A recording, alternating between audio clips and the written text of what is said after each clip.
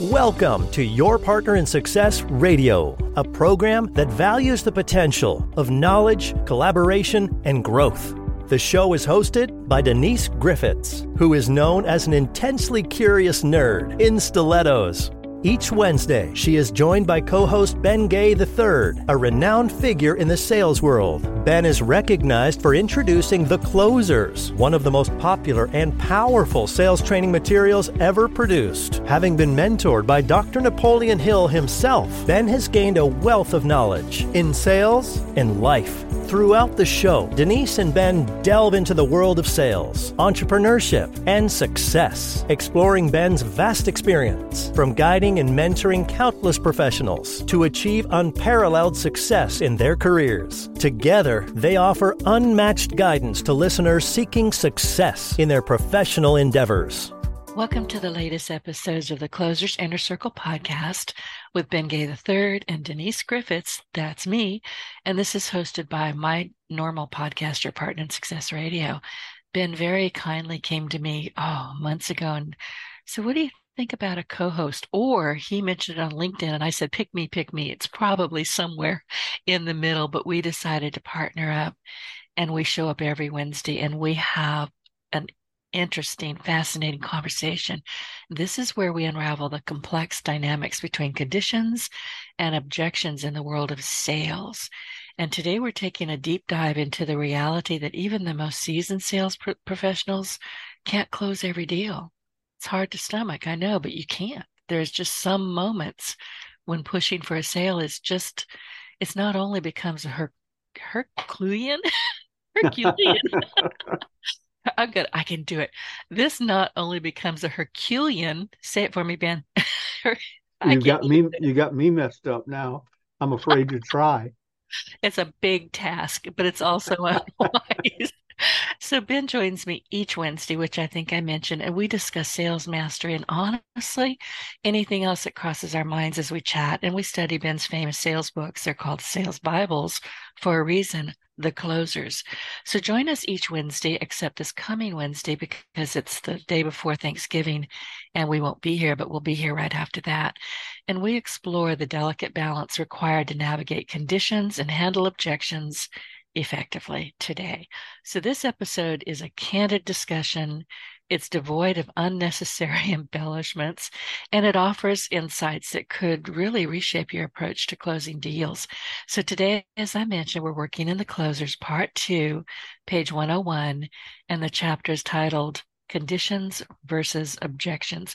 Good morning, Ben. Did I make any sense at all, or do we need to start over? Tell me we can just go. Yeah, I just am waiting again for you to try the name of the big guy, Hercules. Yeah. Once I don't have to say it, I can say it. So, anyway, we're here. Yeah, you made some sense, yes, and I want to congratulate you for that. Thank you. You are so good to me. You owe me $5 now because you're being mean to me. So. Anyway, so tell us listen, these books, and I say this all the time, they really need to be part of your entrepreneurial library. And if you're listening to us or you listen to me on Your Partner in Success Radio, I always say you need to have an entrepreneurial library. It's really imperative. You need to have, as Ben does, a stack of books here, there, and yonder. In my case, I've got hundreds of books in this room where I am, my office, hundreds of them. And every single book in here, including The Closers, came to me via my guest.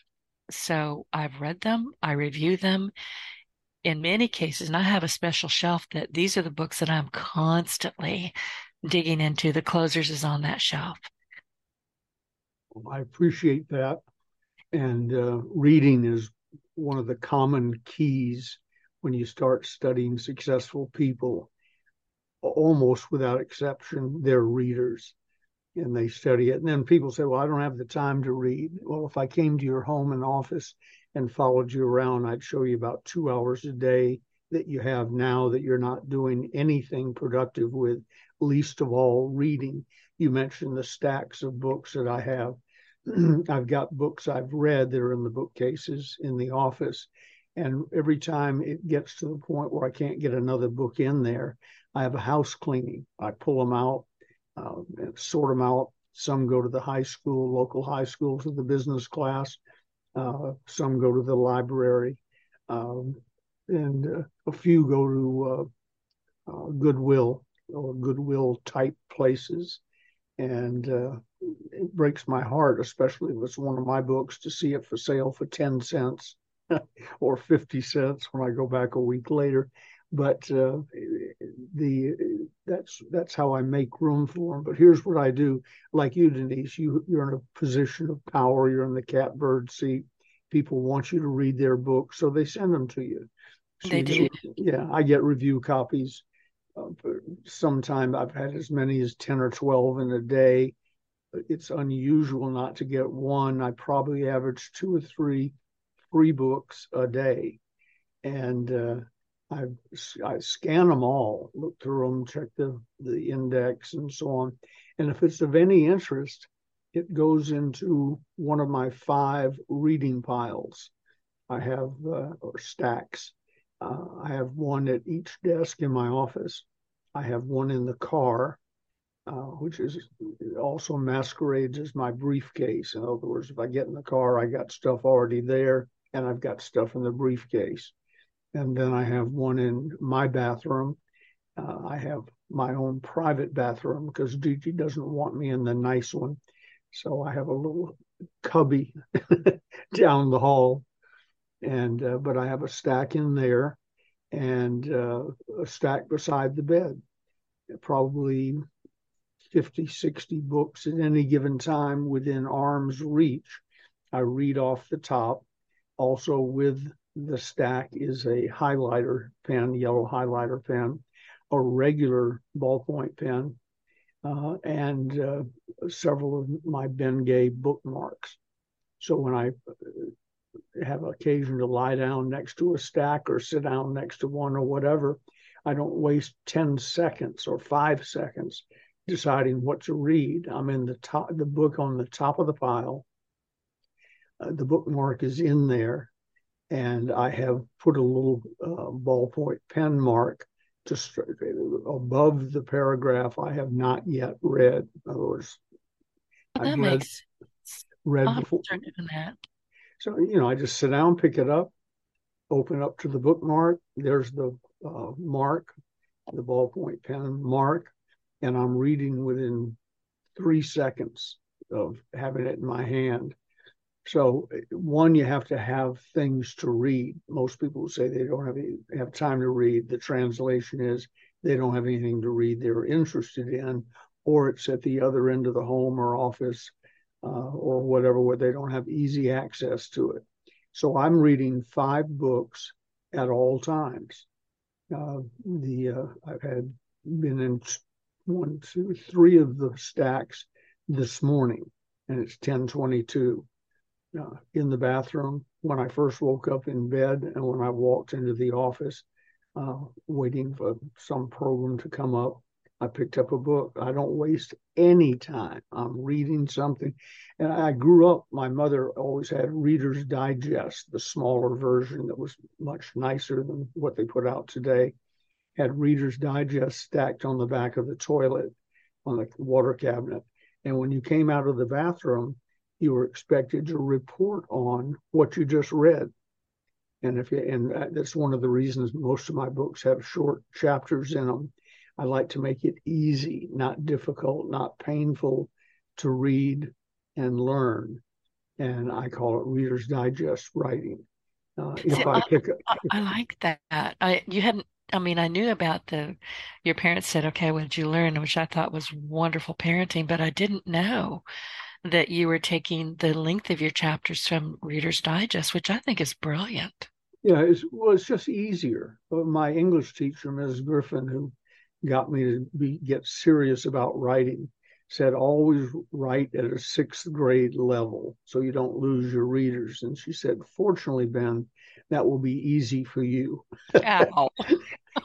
So I think, I don't know if it was a compliment or an insult. Over the years, I've thought about it. But anyway, keep it simple, They shouldn't have to have somebody translate it unless they're terribly uneducated. I don't think I've ever read a book where you have to go to a dictionary and look up what the word means. I try and write clearly and so on. And that's the type of thing I like to read. What's her name? The singer, Barbara Streisand, has a new book out. 950 pages, I think I read in the review.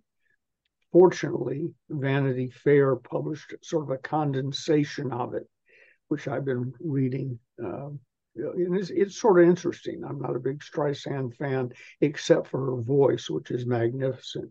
But She can sing, but she can't talk to me. I don't like her. Yeah. But I love her singing Me voice. either, but she sure can sing. And in reading this condensed version, Reader's Digest version in Vanity Fair, it was semi-interesting. But even that could have been cut by 90%, and I wouldn't have missed anything. But you hand me a 900-page book, and we're pretty much through with a conversation about reading. I want to get to it fast and quickly and simply and easily. Napoleon Hill wrote Think and Grow Rich, for which he's famous, and a bunch of books that they've found in his mystery desk after his death. I listen, I'm going to say straight out of the top of my head, I'm very suspicious.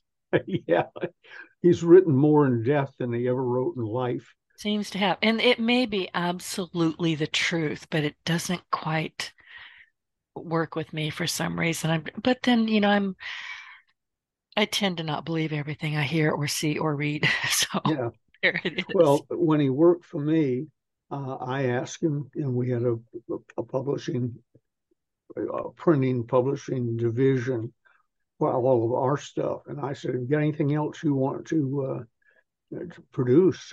Consider you got a publisher, and I've got a 1 million person sales force spread around the world. We'll publish it and push it and so on." He said, "I've written pretty much everything that needs to be written." That was 53 years ago I know. when he died. Right. So, And the only book I think that was published after that, and I could be wrong, was the one where he's talking about the devil, and that was hidden because his wife didn't want it published until after her death. But I haven't heard of anything in between those publishings. Have you? Well, it's hard to say. When he was working in my office, I had a big conference table. He had a seat on the end. He was always writing something.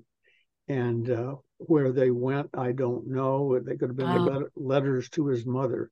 But I'm telling you, I said to him specifically, we will publish anything you have and promote it, which I thought he would have bit, because that's how Think and Grow Rich became known to a new generation. In 1937, 39, it was published, had a little run, but this is before Amazon. Little run really means little run. And then one of my business partners, Morris Pickus, went to call on W. Clem Stone with Combined Insurance one day. And back in those days, you would take a hostess gift. They didn't call it that, but it was, like a bottle of wine when you're going to dinner, something to give to the person you're calling on. And he went in a bookstore or the airport or somewhere and picked up Think and Grow Rich, which he had never read, but he'd heard of it. He gave it to Clem Stone, who had never read it but heard of it. Clem Stone took it home, read it, demanded everybody at Combined Insurance, which over the years with a huge company and turnover was millions of people, you better not bump into Clem Stone in the hallway and not be conversant on Think and Grow Rich. So that brought it back to life. But what I was saying to Dr. Hill in my office that day was, anything you got, we'll bring to life. I had an organization bigger than Combined Insurance, and they were selling insurance. We were selling self-improvement and seminars and so on. So it was a perfect match. He didn't bite. He said, "I'm done."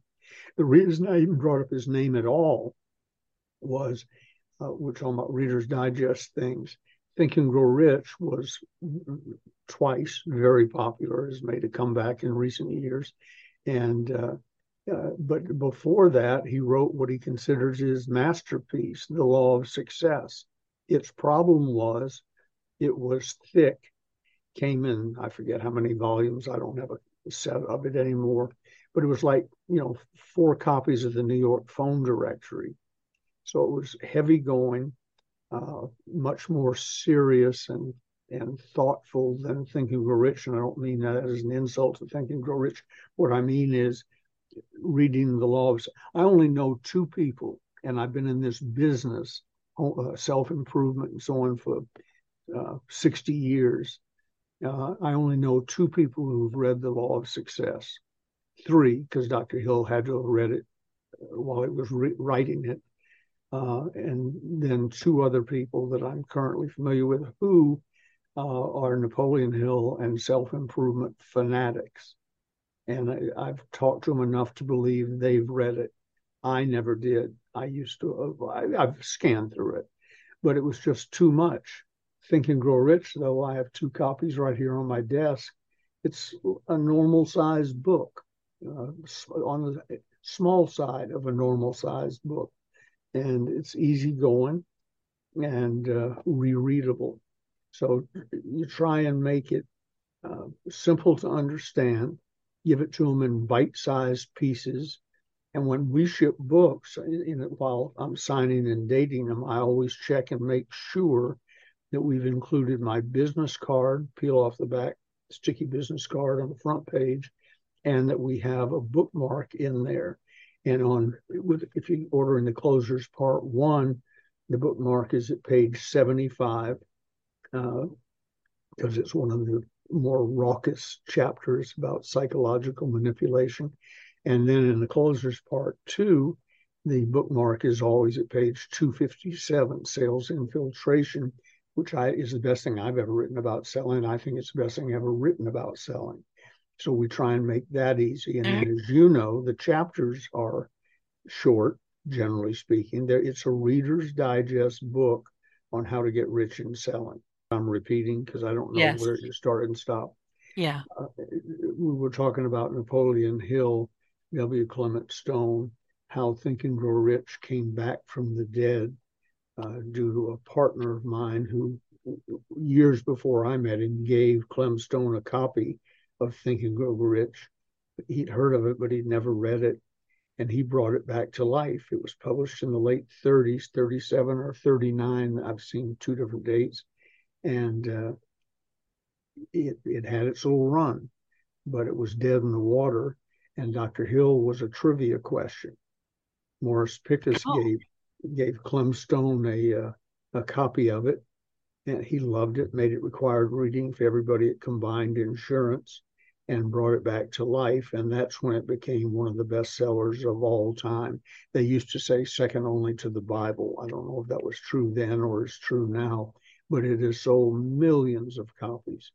And a big part of it, versus The Law of Success, which no one has really read cover to cover, a big part of it was simplicity and shortened things. By the way, if you read and Think and Grow Rich, people spend, I had an old friend who built his career on that book, Bob Proctor. He recently passed away. One of my regrets in life is when Bob Proctor and Dr. Napoleon Hill both worked for me at the same time. I didn't know of Proctor's fascination with him, so I never introduced them, never brought them together, and I wish I had. They would have enjoyed each other. Both of them were dry. They never did actually meet one another, did they? Ever? No. That's what I thought. Let me put it this way. Not to my knowledge, not with hundreds of conversations with Proctor and thousands of conversations with Dr. Hill. Neither one ever mentioned the other one. And as I said, I just didn't know that Proctor was so impressed with Think and Grow Rich. But for those of you who spent lots of time studying it, trying to figure out the deep meaning of it, what's the secret? Dr. Hill told me on numerous occasions. One, he said he was disappointed. Nobody seems to recognize it was a sales training book. It wasn't designed. You told me this, and you mentioned that he said multiple times in the book, the overriding comment that he made was take action. That's right. He said that's the deep secret everyone's looking for. Take action. So we can do that. Back now, I don't know how we got off on that versus conditions and objections, but objections everybody knows. For some reason or other, the customer is saying no. It may be no, I don't like that color. No, I can't afford that price, etc. But and the favorite, of course, of everybody is I want to think it over. I want to think it over can be an objection, but if you're a smart salesperson and you've read sales infiltration in the closer's part too, you knock that down before it ever came up. So shame on you if I want to think it over is a problem for you. But I want to think it over might be a condition, and a condition is different than an objection. They may want it very badly, but they have to think it over because there's a condition they won't tell you about. They don't have the money. Jim Rohn used to, if you can picture the way he used to talk, that, I don't know, why does so and so happen? I don't know. He was fond of saying, it, whatever it is, doesn't cost too much. You don't have the money. Mm-hmm. Okay, that's a condition. You don't have the money. Here's the good news. Sufficiently, let's assume they want it. If you're trying to sell something to somebody who doesn't need it or want it and so on, again, shame on you. You should have found that out when you were qualifying them, not prejudging them, qualifying them as we talked about recently. But here's the breakthrough. Sufficiently inspired, just about anyone can get just about any amount of money. It is amazing what you can do. September 15th, 1965, in Atlanta, Georgia, Jimmy Rucker and I drove into a building, Trust Company of Georgia building at 1447 West Peachtree Street to go to what turned out to be an opportunity meeting. I thought it was a job interview for Holiday Magic Cosmetics. The two of us showed up, and another guy who became sort of famous, Zig Ziglar. So the three of us were in a very private opportunity meeting. What we didn't notice on the way into the building was there was a parking fee, and I really don't remember what it was. I'm thinking in today's money, probably $3, maybe in that day's money, 75 cents, whatever it was. It was exactly the amount of money we didn't have on us because we didn't have any money on us. And you had to go into the Trust Company of Georgia, be a client of theirs, get your ticket validated, and then the parking became free. I didn't at that time have an account at Trust Company of Georgia and no money to talk to them about. So there was no reason to going in there. On the way out of the parking garage, we come down to where you go up the ramp. The guy's standing there with his hand out in a booth. He obviously is looking for money or a validated ticket. I pretended like I didn't see him. I looked off to the right. He was to my left, and we just drove past him like it didn't occur. Fortunately, he didn't have the wooden arm down.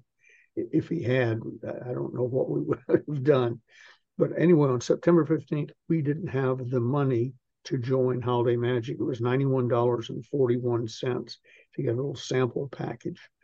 And then in the opportunity meeting, they explained that was fine. It got your foot in the door. But where you really ought to be is a master distributor. That was $2,500, $2,500. I don't have parking money on me. And then what the goal was, as quickly as possible, become a general distributor. That was another $2,500. So that was precisely $5,000, $50,000 in today's money that we didn't have to join the business. But by the time Bill Dempsey got through explaining the plan to us, I don't know Zig's situation at the time, but Rucker and I went from broke to we want in. We were sufficiently inspired. And about a week later, we walked back into that same building, carrying parking money this time, with a cashier's check or a certified check for $5,000. We didn't have 50 cents a week before. We borrowed, liquidated, sold a car, did all sorts of things, but $5,000 because we were sufficiently inspired. So conditions, I don't have the money, I'm not qualified, I don't want to buy your tractor. I'm Amish. Those are conditions. Most of them can be overcome if you sufficiently inspire the people to do it. That includes, I want to think it over, etc. I've told you this example before, but knocking it in advance is a big thing. As J. Douglas Edwards taught us, if you have a built-in objection, bring it up first and brag about it. Don't wait for the other shoe to drop.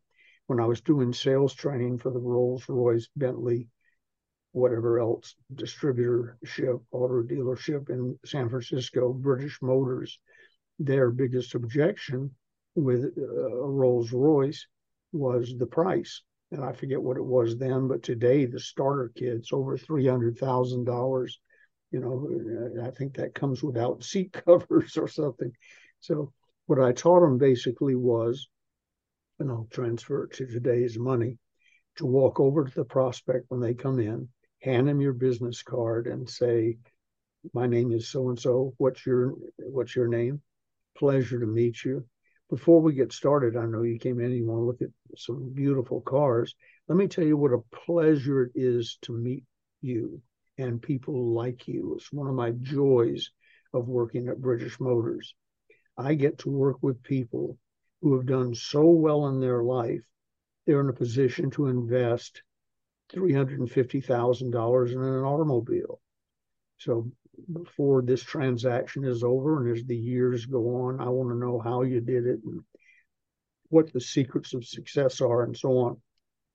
What you're trying to do is compliment and so on. Make them feel good. But what you're really trying to do is watch their irises in their eyes and see if they vomit a little bit in the back of their mouth when they hear that the car they've come in to look at starts at $350,000.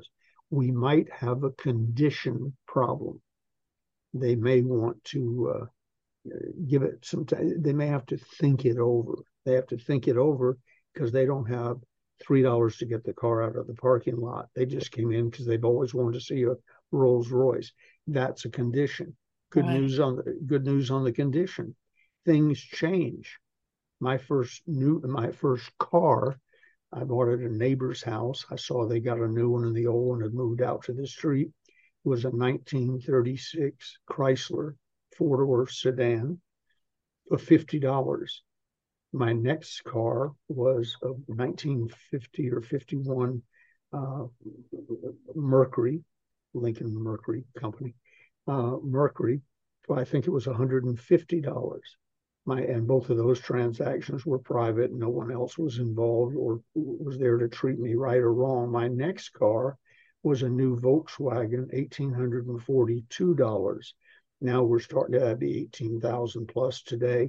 Now we're starting to move up the food chain a little bit. And the guy was very nice to me, delivered the car as promised and so on. But he treated me like you treat a kid who's 20, 21 years old or whatever I was. As his father must be co-signing for this or something. He didn't look at me as part of his future. 2 or 3 years later, I bought my first Cadillac, brand new Cadillac, a sedan DeVille, for $2,500. And that sounds silly today, but that's what you can get a 1965 Cadillac for. Wasn't loaded up with every feature on earth, but it was a Cadillac, and happy to have it.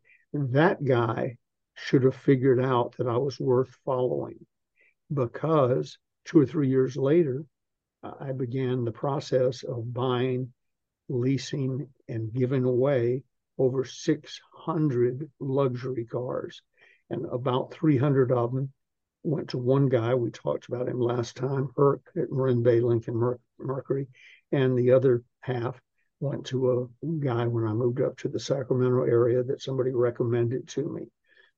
The guy who sold me even the Volkswagen, if he treated me like royalty, I would have remembered him and I'd figure out a way to do business with him. The guy who sold me the Cadillac should have known there's a future here. This is a condition today. Rucker and I bought it together, and then whoever had the best prospects that night, the opportunity meeting, drove it. And I've told you that funny story. I was telling an older, wiser gentleman outside the hotel one day waiting for my car to come around. I had it that night. He said, "How do you like that new one?" I said, "Oh, I love it." And we got Rucker one exactly like it. Same, everything is the same, so nobody feel jealous. And he said, right down to the license tag number. You busted. He had caught our uh, 2 car charade and so on. But the real point is, I had a condition, but I had a condition when I joined Holiday Magic. It was called flat broke, and I overcame it in a week with, in today's money, a $50,000 solution. I probably wasn't qualified and couldn't have bought the Cadillac if Rucker and I hadn't bought it together.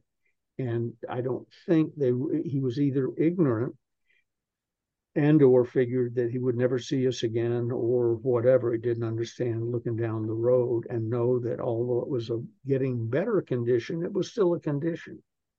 I wonder if I could track him down today, how he would feel if he knew I went on to buy 600 Cadillacs, Lincolns, Rolls Royces, Stutz Bearcats, and whatever else other people wanted to win. I used to say to people, tell me what you want, and I'll tell you what you have to do to get it. So we were always setting up, and one guy wanted a Stutz Bearcat, that one that looks like it came out of the 30s. And so I told him what he'd have to do to get it, and he won it, and we bought it. And I remember calling Herc and saying, "Herc, I needed a bright orange Stutz Bearcat." And he said, "I'm sorry, I thought you said a bright orange Stutz Bearcat." I said, "I did." Kay White won it, and I got to deliver it to him. So conditions are things that exist that really aren't an objection to your product or service. They're an objection to, they have no money, they're in the wrong state, they're in the wrong religion. I don't mean wrong religion, but they're in the wrong religion to buy your tractor because they don't use things like that. And it's your job to dig down and find out which one it is, and then figure out if this is going to be somebody you pursue now, or is it somebody you put into your drip marketing system and stay in touch with, birthday cards, Christmas cards, whatever cards, and much as information, so that when they think of a car, they always think of you because you're the best car guy, best car lady that they've ever encountered or experienced. Kirby Vacuum Cleaner, I have a on and off again relationship with them. I don't mean good or bad. They don't need me full time. They're doing fine. But I've worked with a lot of their people, a lot of their offices, and they have an attitude that's really interesting. They say no sales presentation is complete until you have the payment in your hand or the police have been called. So basically saying, yeah, I'm a Southern gentleman. I don't want you calling the police. I want you happy that I'm there and not offended. And if you can't buy now, we'll figure that out together without threats or intimidation or anything else. Because in many cases, a Kirby vacuum cleaner is expensive. I used to sell them many years ago. Expensive. They're good vacuum cleaners, perhaps a little too good. Maybe not. You don't need one that's that good or that expensive. But a condition is I don't have the money. My first Electrolux vacuum cleaner that I brought home to use was an Electrolux vacuum cleaner that was my sample. It left the house every morning with me, and my wife would use it occasionally at night or on the weekends because I couldn't afford it. That was a condition. I didn't have any objection to the product at all. It was excellent. So find out if it's a condition, find out if it's an objection. If it's an objection and you can solve it, honestly, solve it.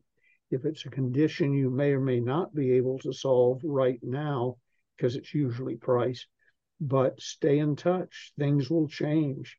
I read somewhere on the internet this morning, they're working with a person and they just will not buy a car. And I restrained myself. You and I had this call coming up, but my reaction really was, did they drive up in one? Answer, yes, of course. Are they going to buy some in the future? Yes, of course. I think the average American has 15 cars in their lifetime or something like that.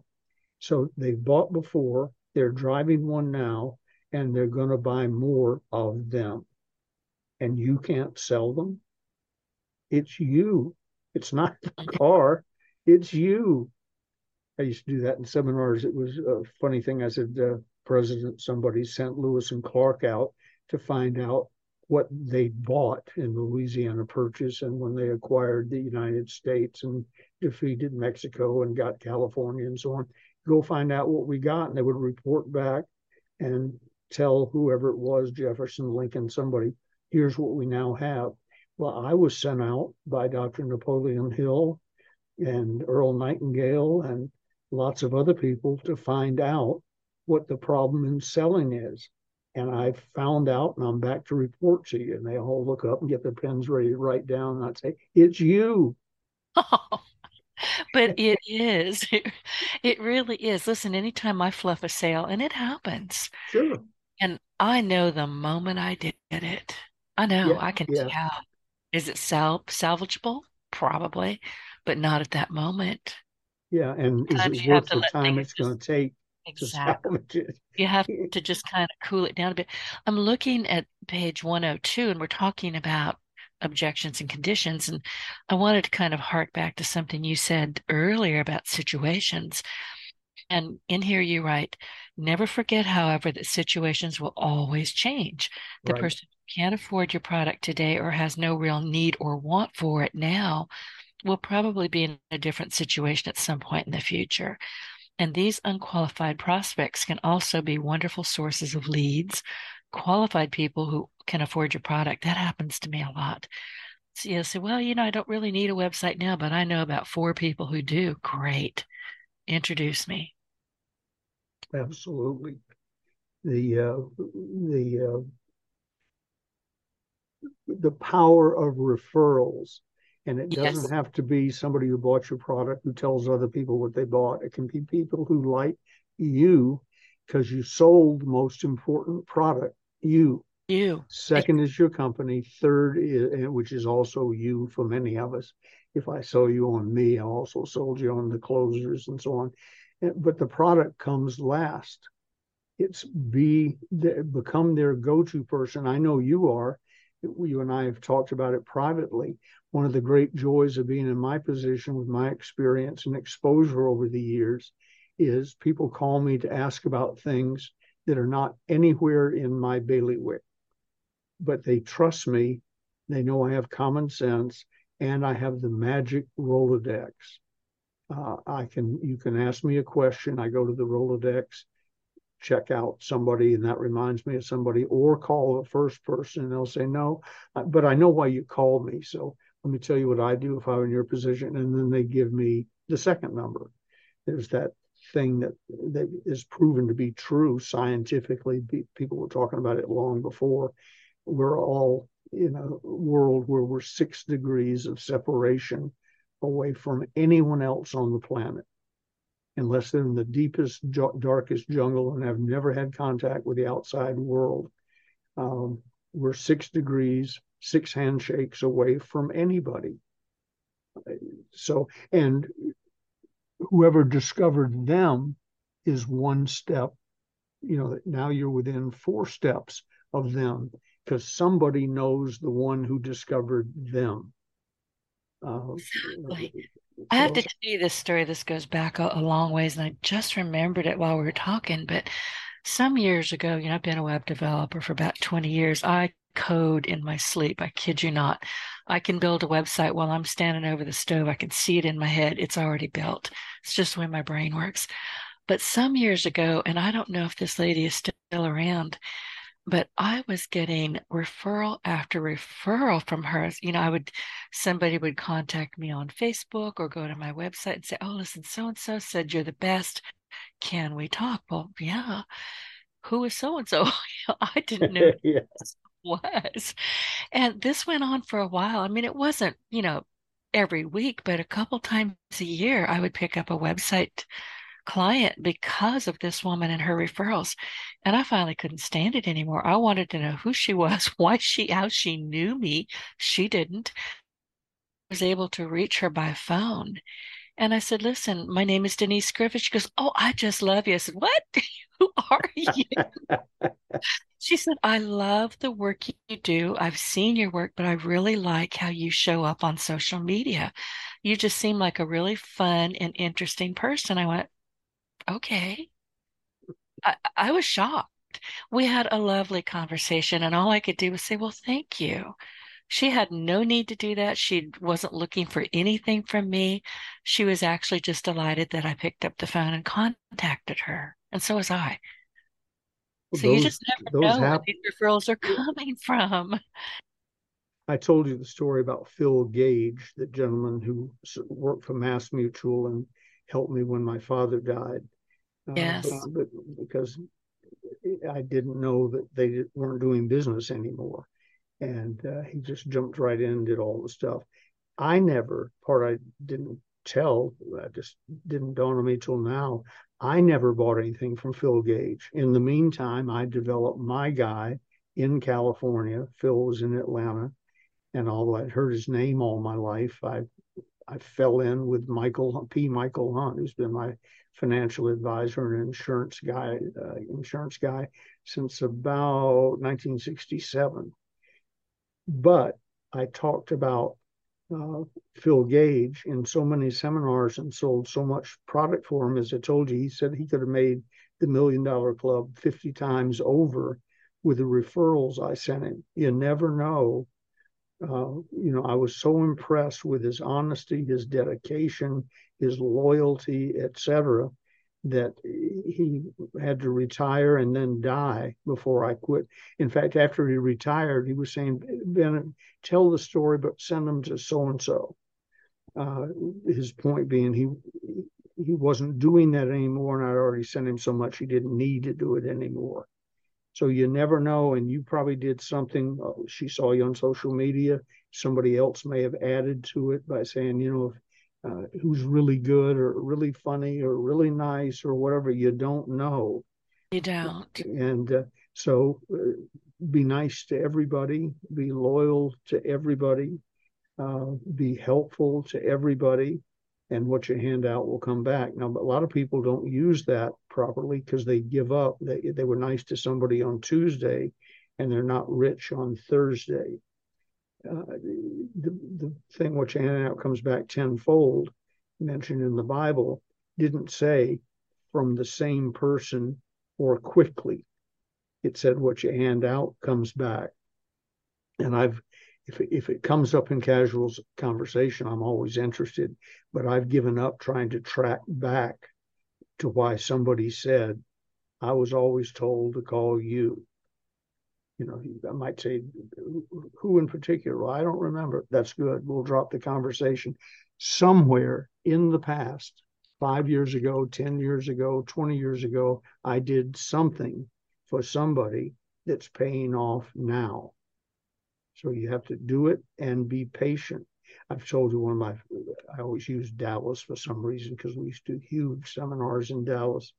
But my favorite line or variations of it is, Mr. Gay, you may not remember me, but 25 years ago in Dallas, 6-row yellow shirt on your left. And I kiddingly go, oh, yes, I'd never forget the shirt.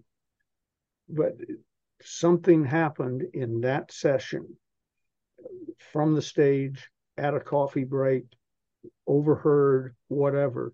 Something happened in that session, and 25 years later, here they are. So treat them all properly. I may have told you this story.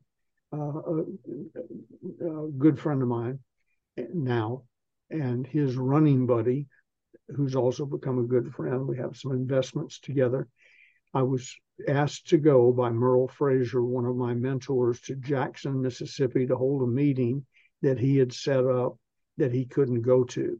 He said, Ben, there'll be about 500 people there, and I really hope you'll fill in for me. So Jimmy Rucker and I drove through a southern rainstorm, and you know what I mean by that, Oh, to, yeah.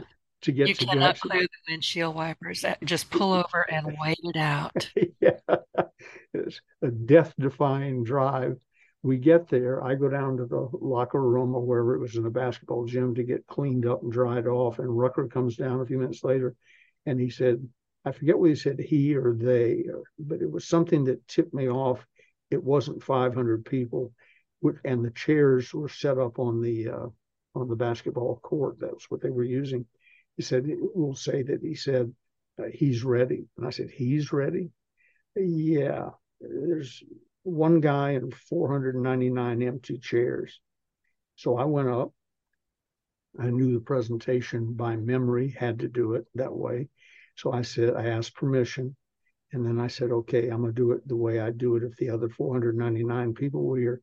Good evening, ladies and gentlemen. There's one or two guys sitting there by now.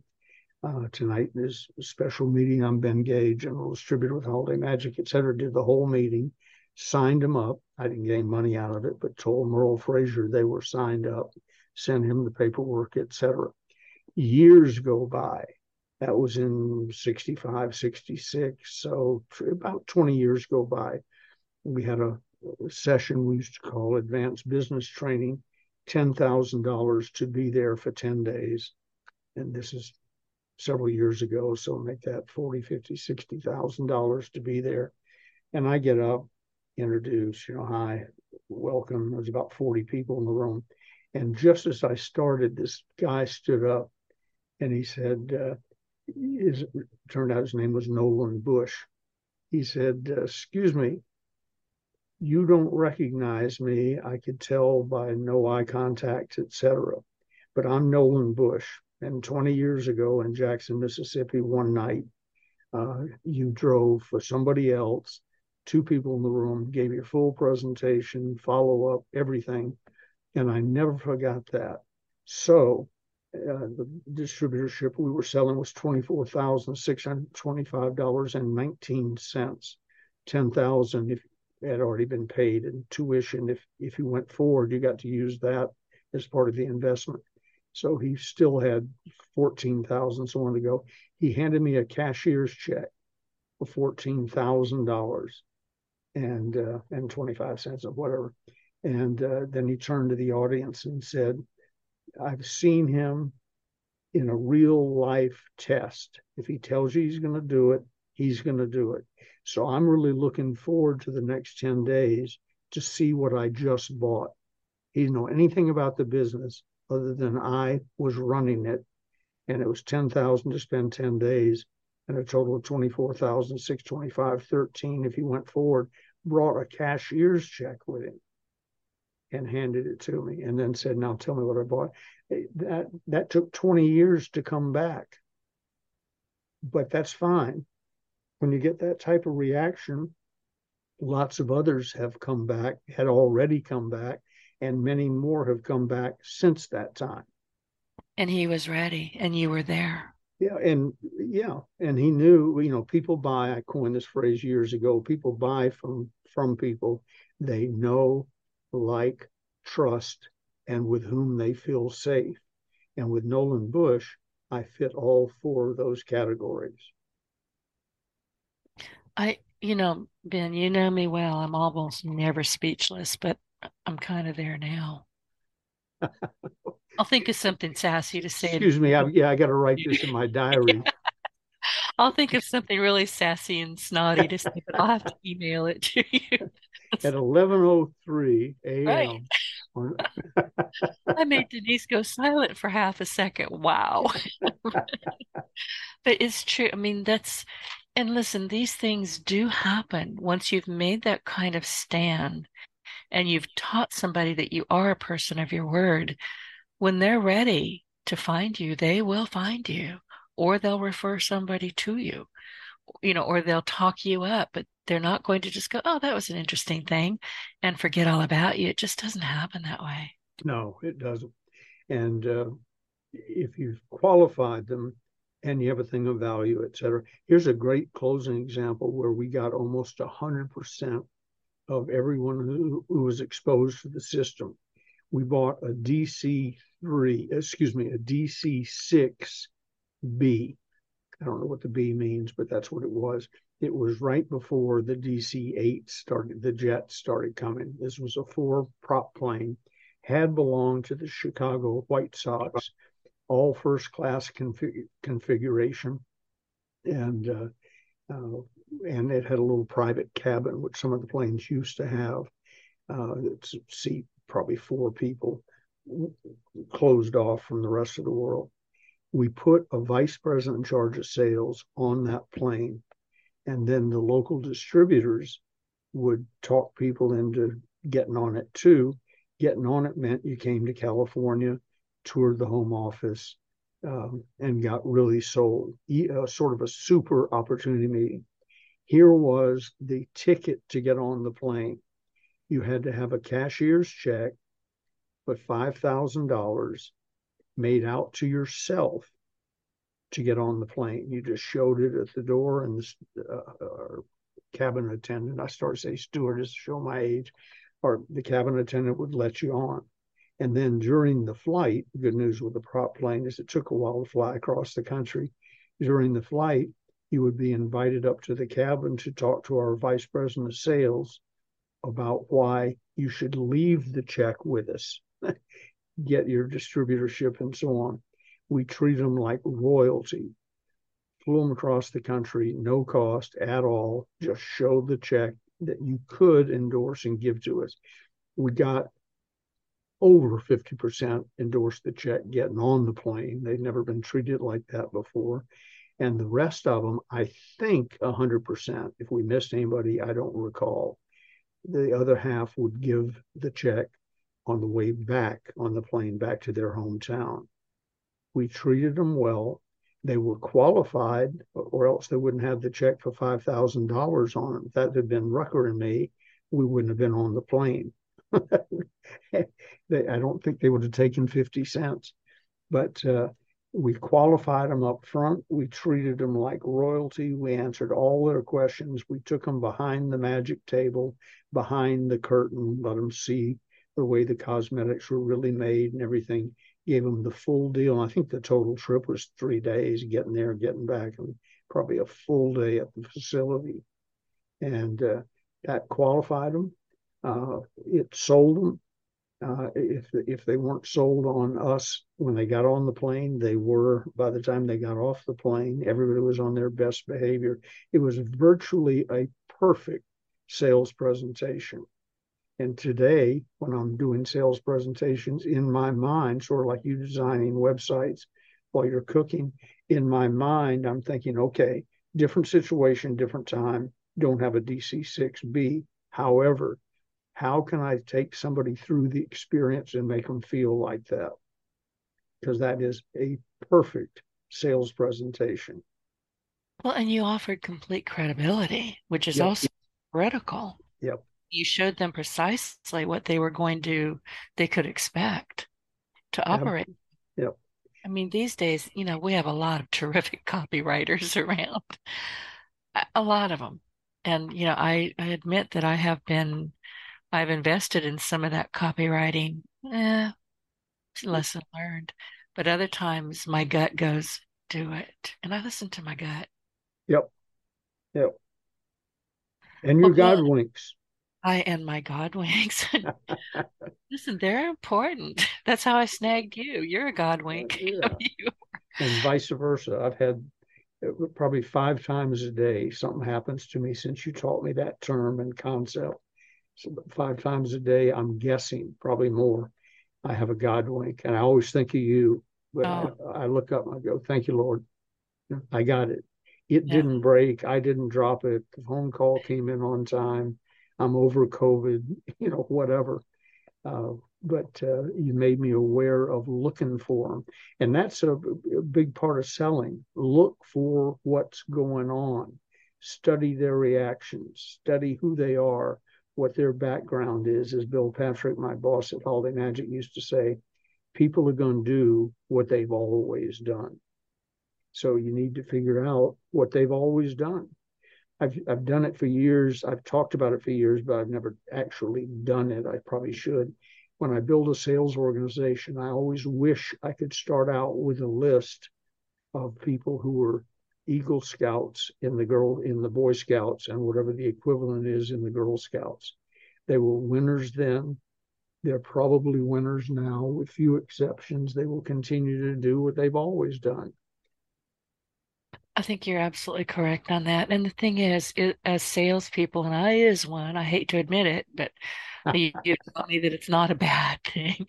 But as salespeople selling our services or selling our products or even selling somebody else's services or products, I do a lot of that. Not necessarily as a referral, because I think that people genuinely are looking for help and assistance. I may not be the one, but I'm like you with your Rolodex. I know somebody, and I'll certainly make the introduction. Well, you're the one that has to tell me when we're running out of time, but even I can read a clock. So tell them about your mentoring and your podcasting service. That is coming up. Thank you. I'm glad you remind me of it because it's getting so close. In fact, we were going to launch this week, but that's, as we say in the Deep South, that ain't happening, hun. And it's not going to be next week because of Thanksgiving, but right after that, listen, I don't do Good Friday. In fact, I wrote a post about it this morning on Facebook.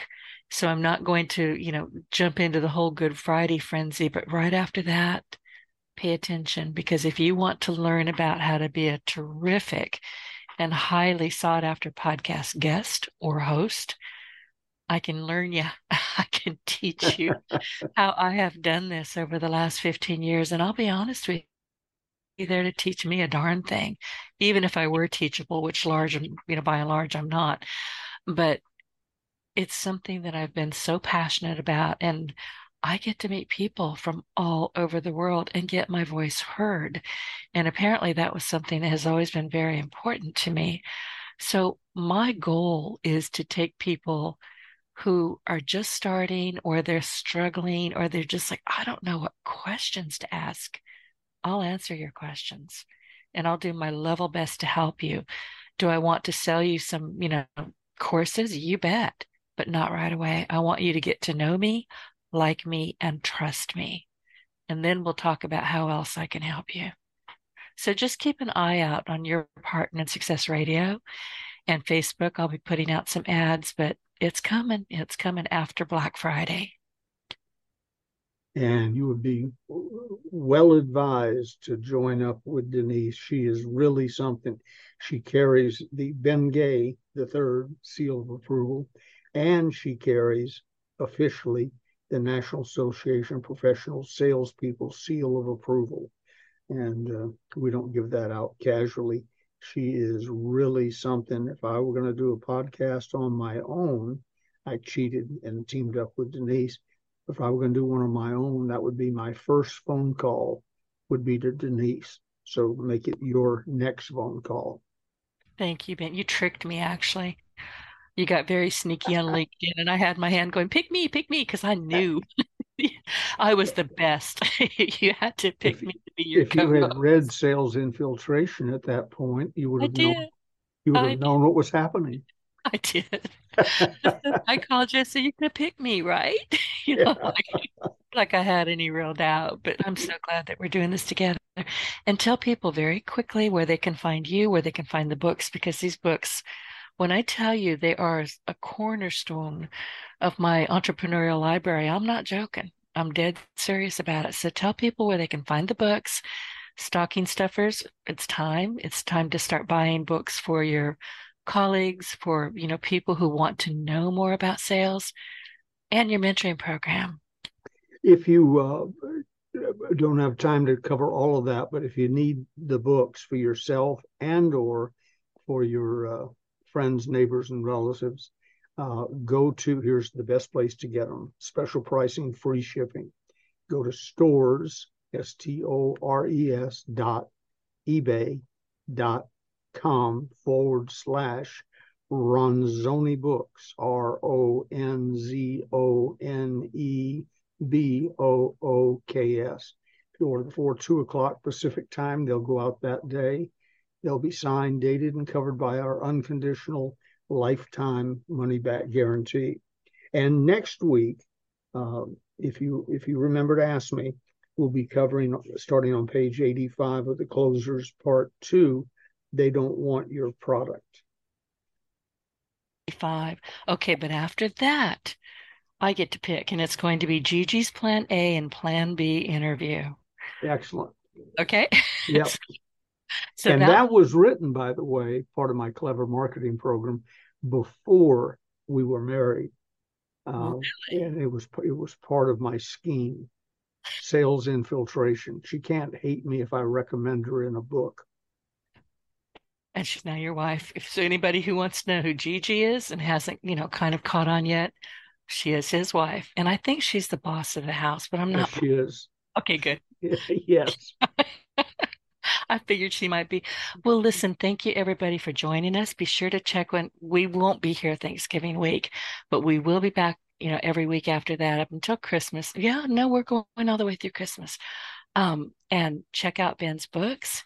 And thank you, everybody. We will see you next time. Ben, thank you so much. Thank you. Love you, dude. Right back at you.